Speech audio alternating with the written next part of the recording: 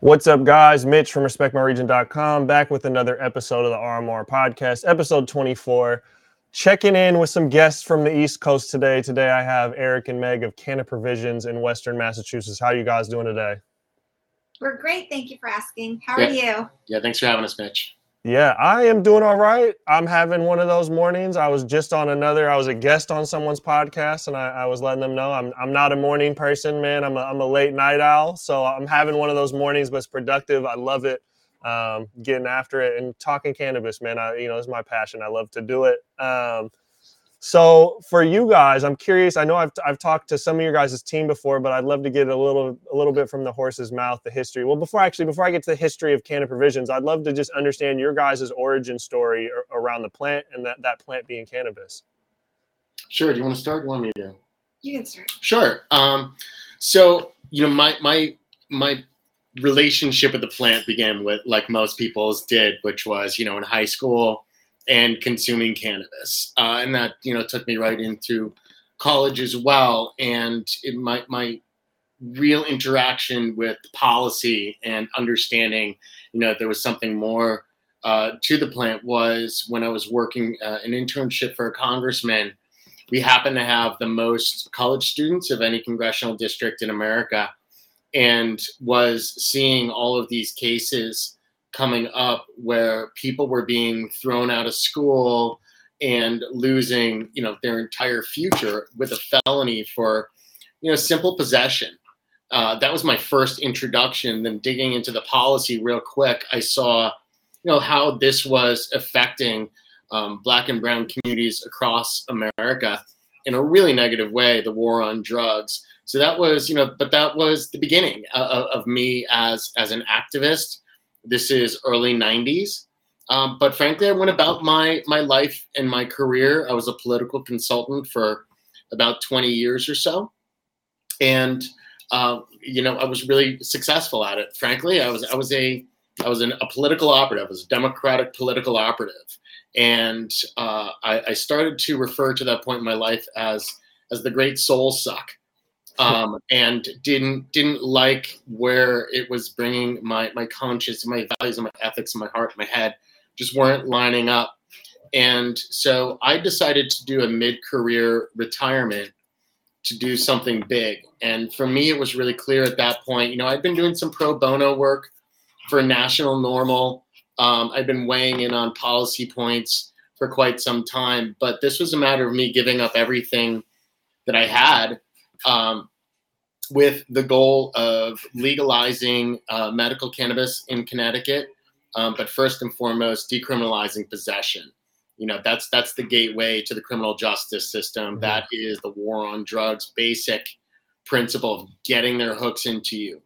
So I figured that was going to take about 5 years to do, and ended up getting both of those passed. I formed Connecticut NORML, founded that, was the executive director there.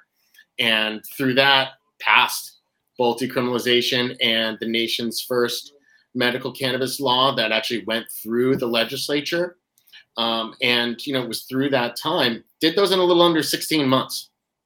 And so it was through that time that I actually met Meg, who was, one of about a half dozen cannabis companies out of Colorado that were involved in some way, shape, or form in Connecticut.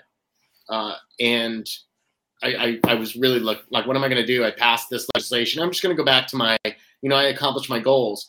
And it was actually the day that it passed in Connecticut. I went to speak at a rally, a Stop the Drug War rally in New York. And in my mind, I crossed that border. And it was one of the saddest moments I had, because I had a lot of friends and such who were just, the war on drugs doesn't end at the state borders. And Meg was the CEO of a company in Colorado at the time.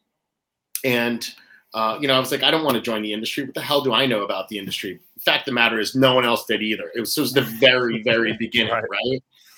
But I knew about the plant. I knew about consumers. I knew that this was going to be one of the most highly regulated industries in America for the foreseeable future. But more importantly, I knew that there was a lot more work to be done. And through Meg's leadership, I joined the company, and we worked for about 5 years building that company up, and more importantly, continuing to work around the country to help pass meaningful marijuana law reform. At the time, it was a lot of medical, it was a lot of decrim stuff, but it was also getting things up and running. And so that was our company, which eventually became Mindful in Colorado. And I'll hand it over to Meg now. Sure. So my story, just the relationship with the plant was just purely recreational through college. And how I came to learn a little bit about in particular, the palliative aspects of the plant was a family member that was actually dying from cancer. And really understanding that this was truly the one thing that gave them relief, allowed them to have supper at the table and feel more like a human, even though they were in, kind of a transitional period going from, we were really hoping we could find and treat this particular cancer, but unfortunately it was not going in the right direction. So it was a more responsible, thoughtful, respectable exit because of it. And it just gave me a new understanding of this is way more than what people are talking about. At the same time, the thing that really happened was, basically the Cole Memo. So in 2009 in Colorado, because we had an amendment to our constitution that basically loosely interpreted said you could grow X amount of plants per patient, per person. And we basically, not we, but we as an industry took that as a green light to just open the floodgates and open stores and warehouses. And it was mayhem. Very little, no regulation. A lot of people not understanding the importance of working with the building department, for example, or the zoning committee, or, those kinds of things. But that was kind of how Colorado started. And at that very same time, I had hit a glass ceiling in the profession I was in at the time. And it was just clear I was never going to go any further than where I was. So it was kind of a brand new industry, brand new opportunity. And also I'd learned a little bit more about the medicinal aspects.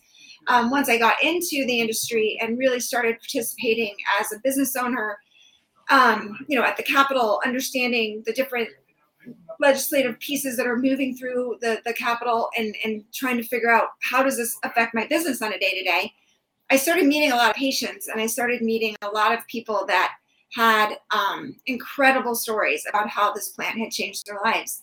And it's impossible. You can't close your eyes to that. Once you witness someone in a wheelchair tell you how different their life is now that this plant is in their life.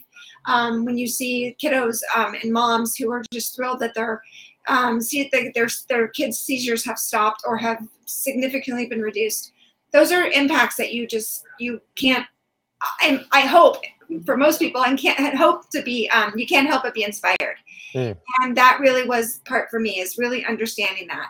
And then through that as well, obviously with Eric's knowledge of the drug war and what's going on, really understanding what was happening in our communities with Black and Brown people.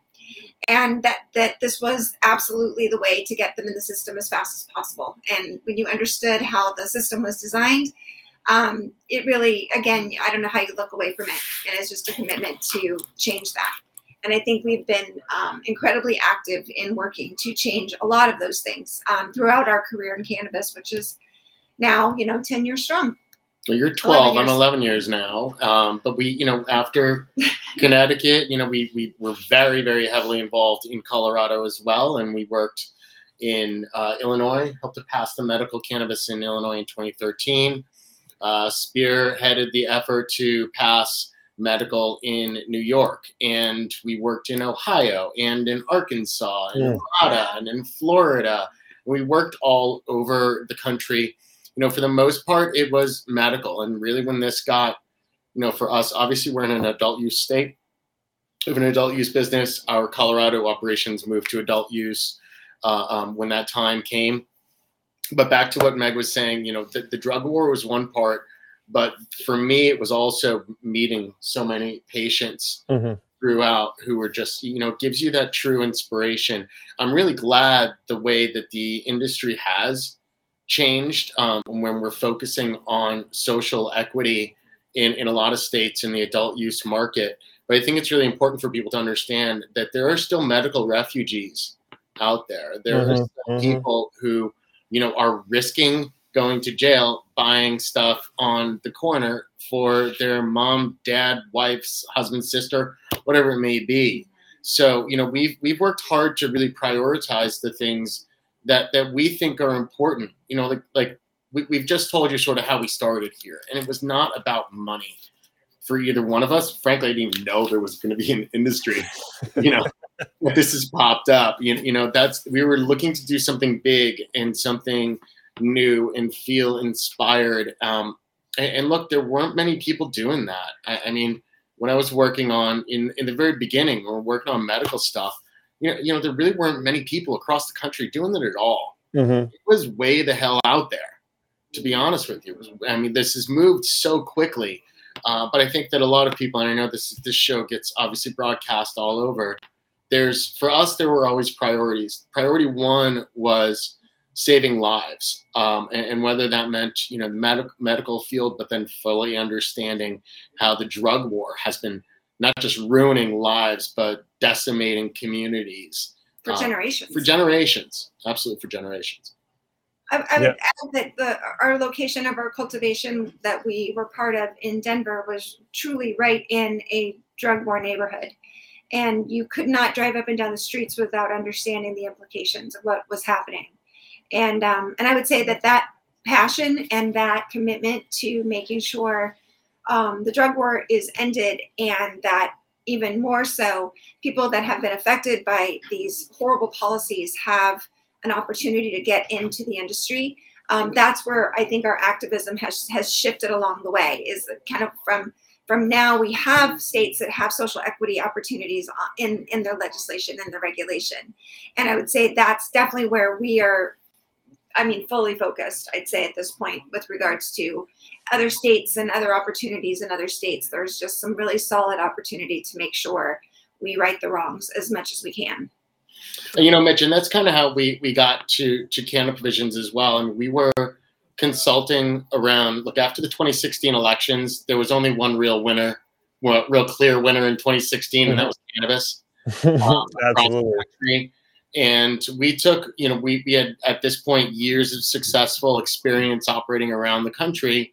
And we sat down and really took a hard look and said, where can we continue to do big things? And Massachusetts had passed its adult use. It was in medical, and we were really hopeful of the policies regarding social justice and social equity.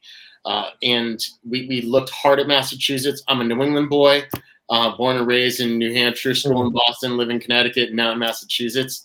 So we saw this as an opportunity, to get off the plane, because we'd been flying around nonstop, and it's a drain for 5 or 6 years, but also to try to help stand up this adult use market that had a real true social equity component to it. And that's actually how we ended up joining this company and founding this company, Canada Provisions.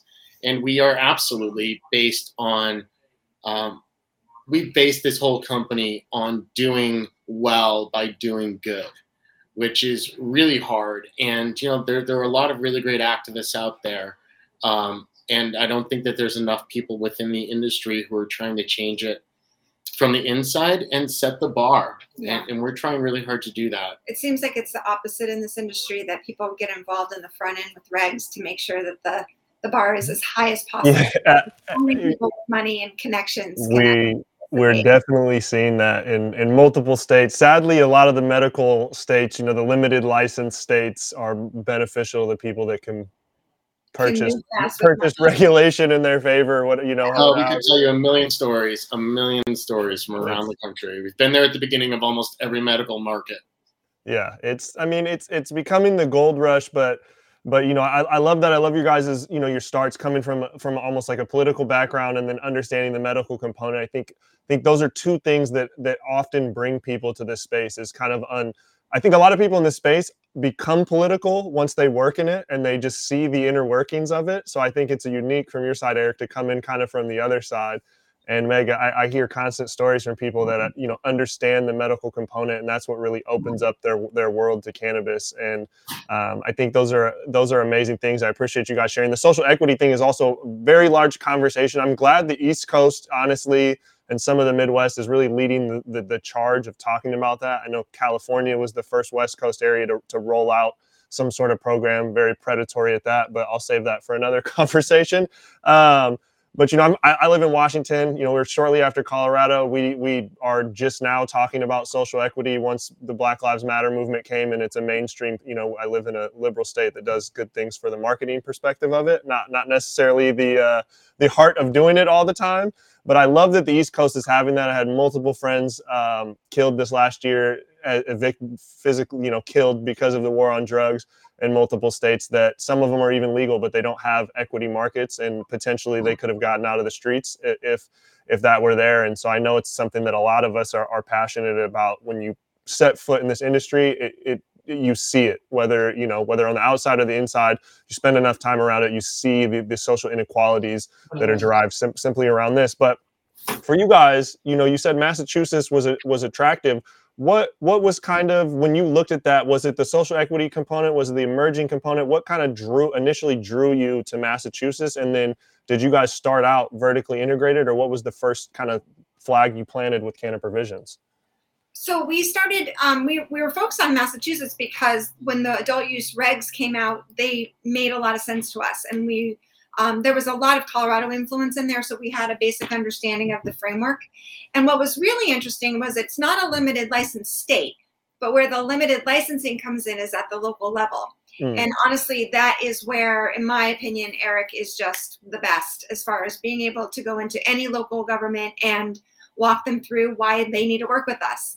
And that started as we had multiple clients in Massachusetts, and we actually were looking at the various locations that Canna Provisions, at the time a client, had surveyed and thought this was a good place to be. And I just remember driving over the hill on the Mass Pike, kind of into the Berkshires, and it was just so beautiful and felt so at home. And I think we just immediately fell in love with this little town of Lee. And so from there, then going to Holyoke, and that's another passion of both of ours as far as seeing urban redevelopment, knowing how much cannabis can really flip a neighborhood or flip a city around, to just, and even streets that are just, empty buildings. We know when cannabis opens, those buildings fill up.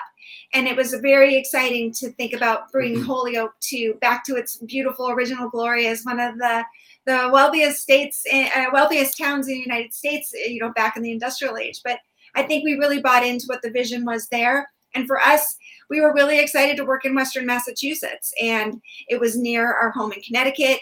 And we loved the two locations that we were working in with regards to Holyoke and Lee, and that the rest is, as they say, is history.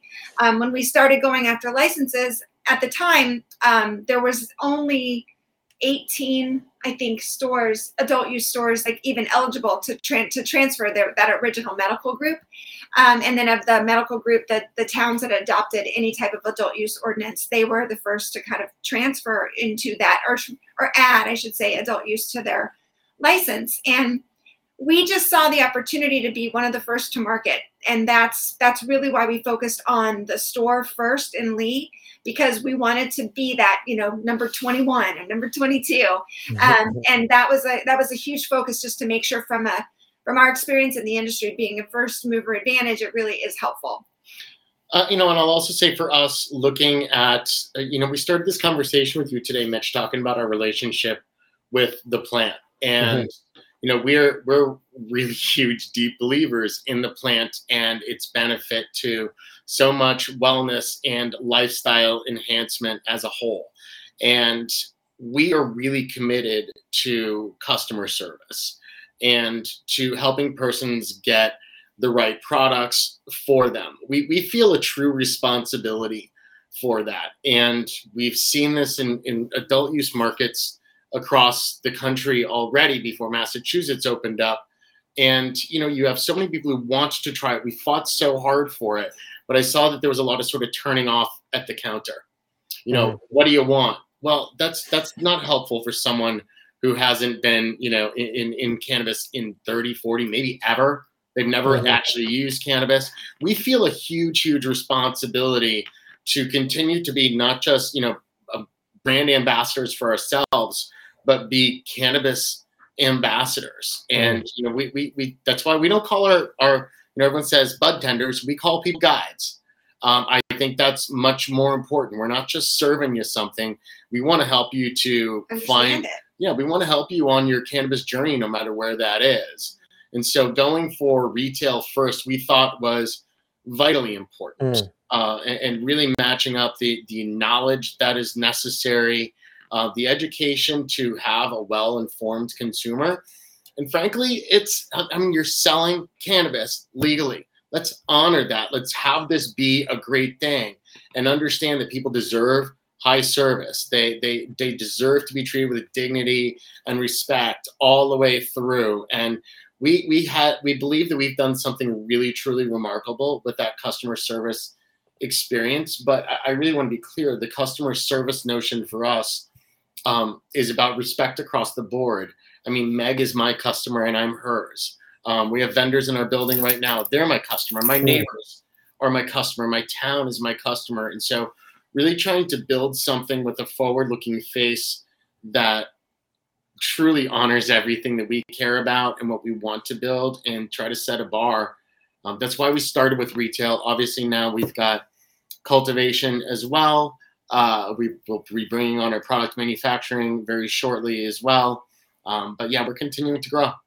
I think the reality in the space is that we're going to be one of many, and we have a short window of time to be a very unique, a differentiated, but a unique experience. And we do know in consumer goods that unique experience and that passion about what is, people buy the product because of the why, almost always, it's not just the what.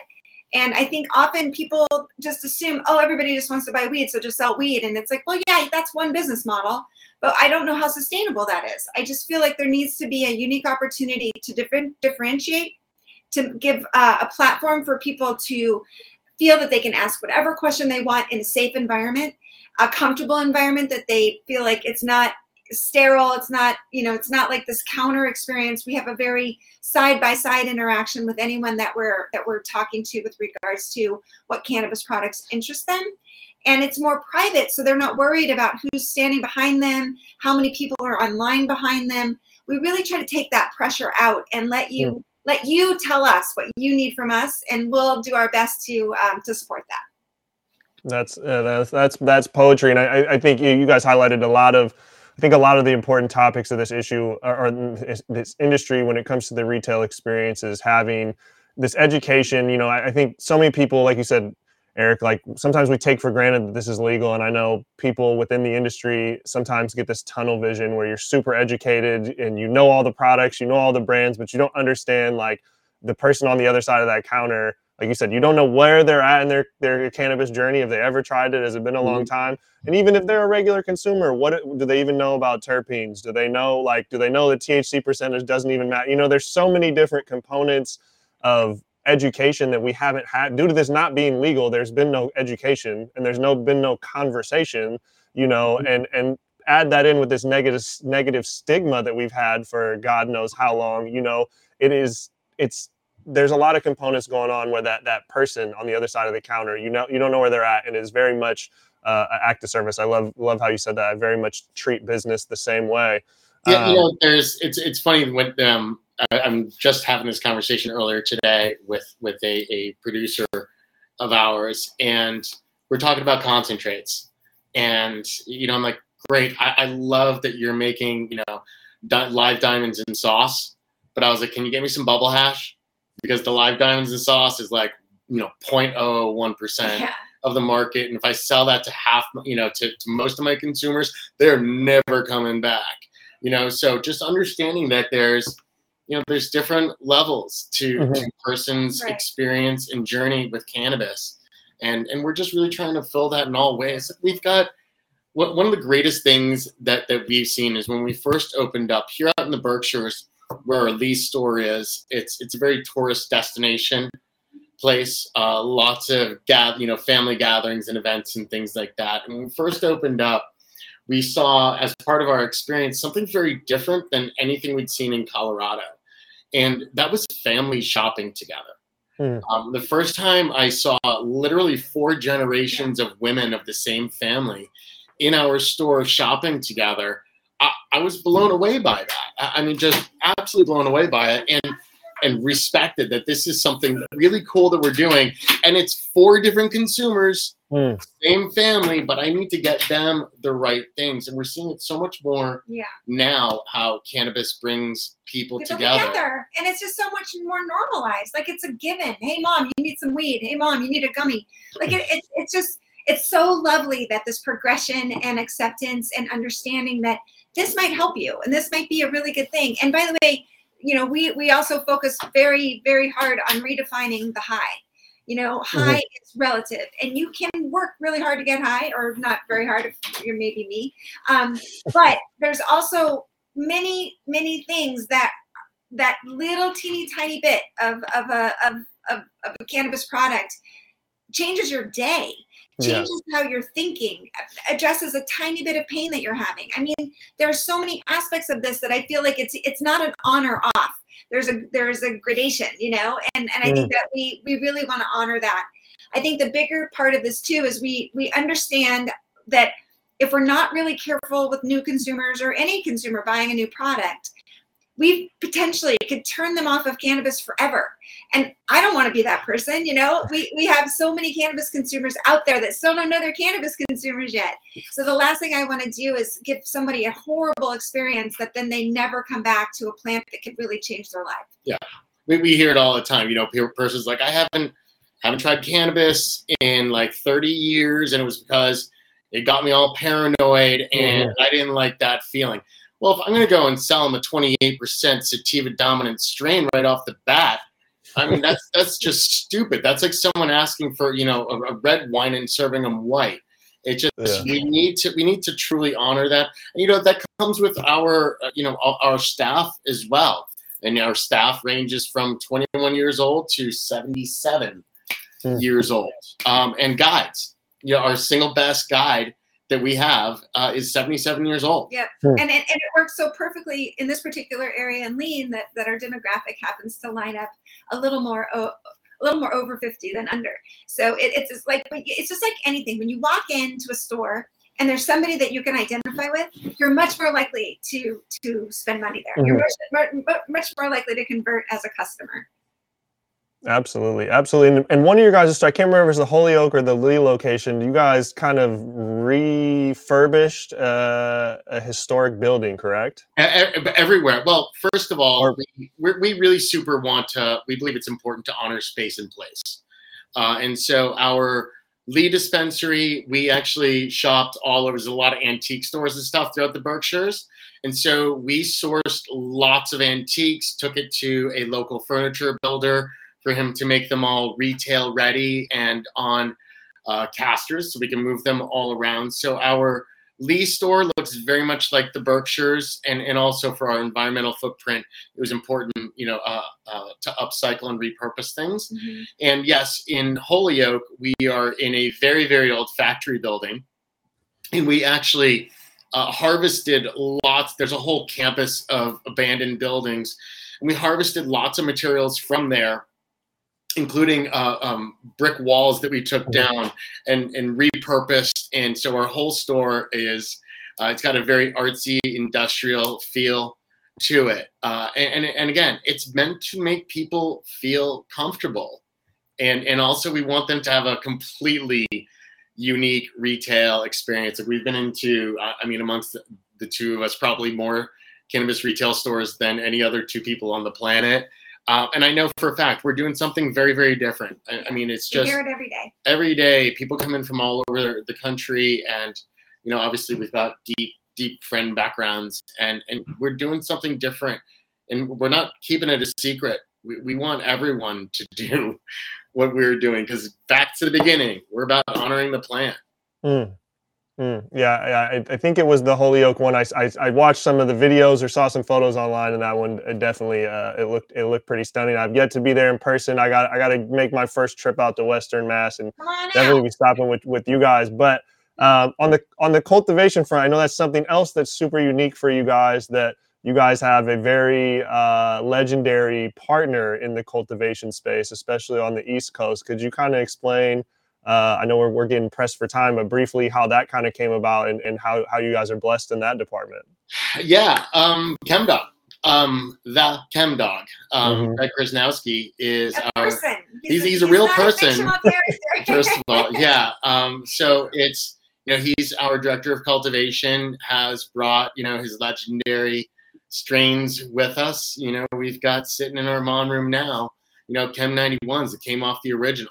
We're growing Chem 4, Chem S1, just all of these legendary strains that we're having out there. But, which also just drives us crazy when we see, the knockoff chems out there. And you know what?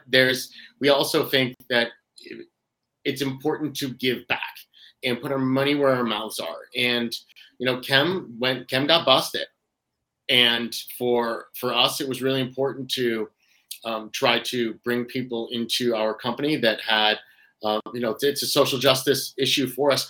Honestly, I wasn't even trying to get him. I really didn't think there was a shot in hell. It was just cool to meet him. Yeah, it was like for me. So we were looking to carry his glass and went to meet him at his home. And I'll tell you, Meg and I have both consumed with, pretty much every cannabis celebrity there is out there, from Casey Musgraves and Willie Nelson and Snoop Dogg and, all across the board. But for me, there was really smoking Chem grown by Chem in Chem's kitchen was pretty damn epic. Yeah. And, we really just started a conversation about who we were, what we were about. And he agreed in that first meeting to sell us glass so we could, sell that in our stores. But it just so happens that he had two persons, including his wife, who had shopped at our stores in the past week. And we're like, you've got to check out these stores. They're doing something different. And so it was just the right period of time. We weren't talking about business. We were talking about values and ideals and doing big things. And he volunteered it. I'd be willing to come and work with you guys. Let's talk about it. And he's a great person. We had a quick conversation about it, and it wasn't, like other master growers, which I hate that term so damn much, who come in and say, hey, look, I'm God's gift to everything. Chem is one of those persons who knows what he knows and knows what he doesn't know. And he had never grown at scale, and so there was learning points that needed to come in with it. He's been a great part of our team. Look, we are the only place that you can get Chem grown by Chem on the planet. That's it. And so it was also a big part of, look, I've been sick of this for the past decade. Everyone's saying dispensary weed sucks. You know what? I think we proved that wrong in Colorado a long time ago. But now, who's going to argue with us? Are you going to tell me that you're growing better weed in your basement than ChemDog's growing in my facility? Bring it. Yeah, that's legendary, and that sounds like it was divine. Honestly, just the way that it is. Believe God, and you intervened. Although I'll tell you where it's making me fail is Meg and I really do have an obligation to try other cannabis products that are out there, and I've just been slacking. I'm smoking nothing but our own stuff. We've got some killer strains right now. And if I'm looking at a Chem 4 or someone who's misnamed, some strain that looks like shit, I'm taking that Chem 4 all day. Yeah, it's made. I can understand that. Sometimes I feel my point in my cannabis journey has made me, I don't know, a weed snob. So I don't know. I feel. Sometimes when I'm hanging with my friends that aren't as in tune with the industry, I feel like, oh man, I don't mean to be so snobby, but I just, I know what I know and I like what I like and I got access to what I got access to. Exactly.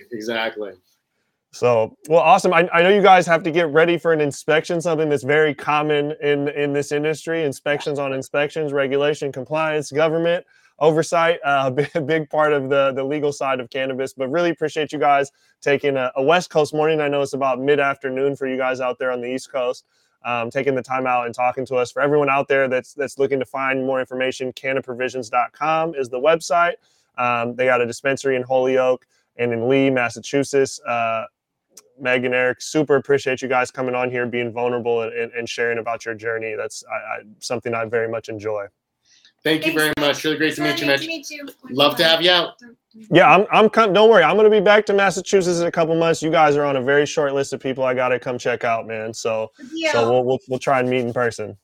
Perfect. Thank you. Awesome. Thank you, guys. That is the RMR Podcast, episode 24. We'll see you guys next time.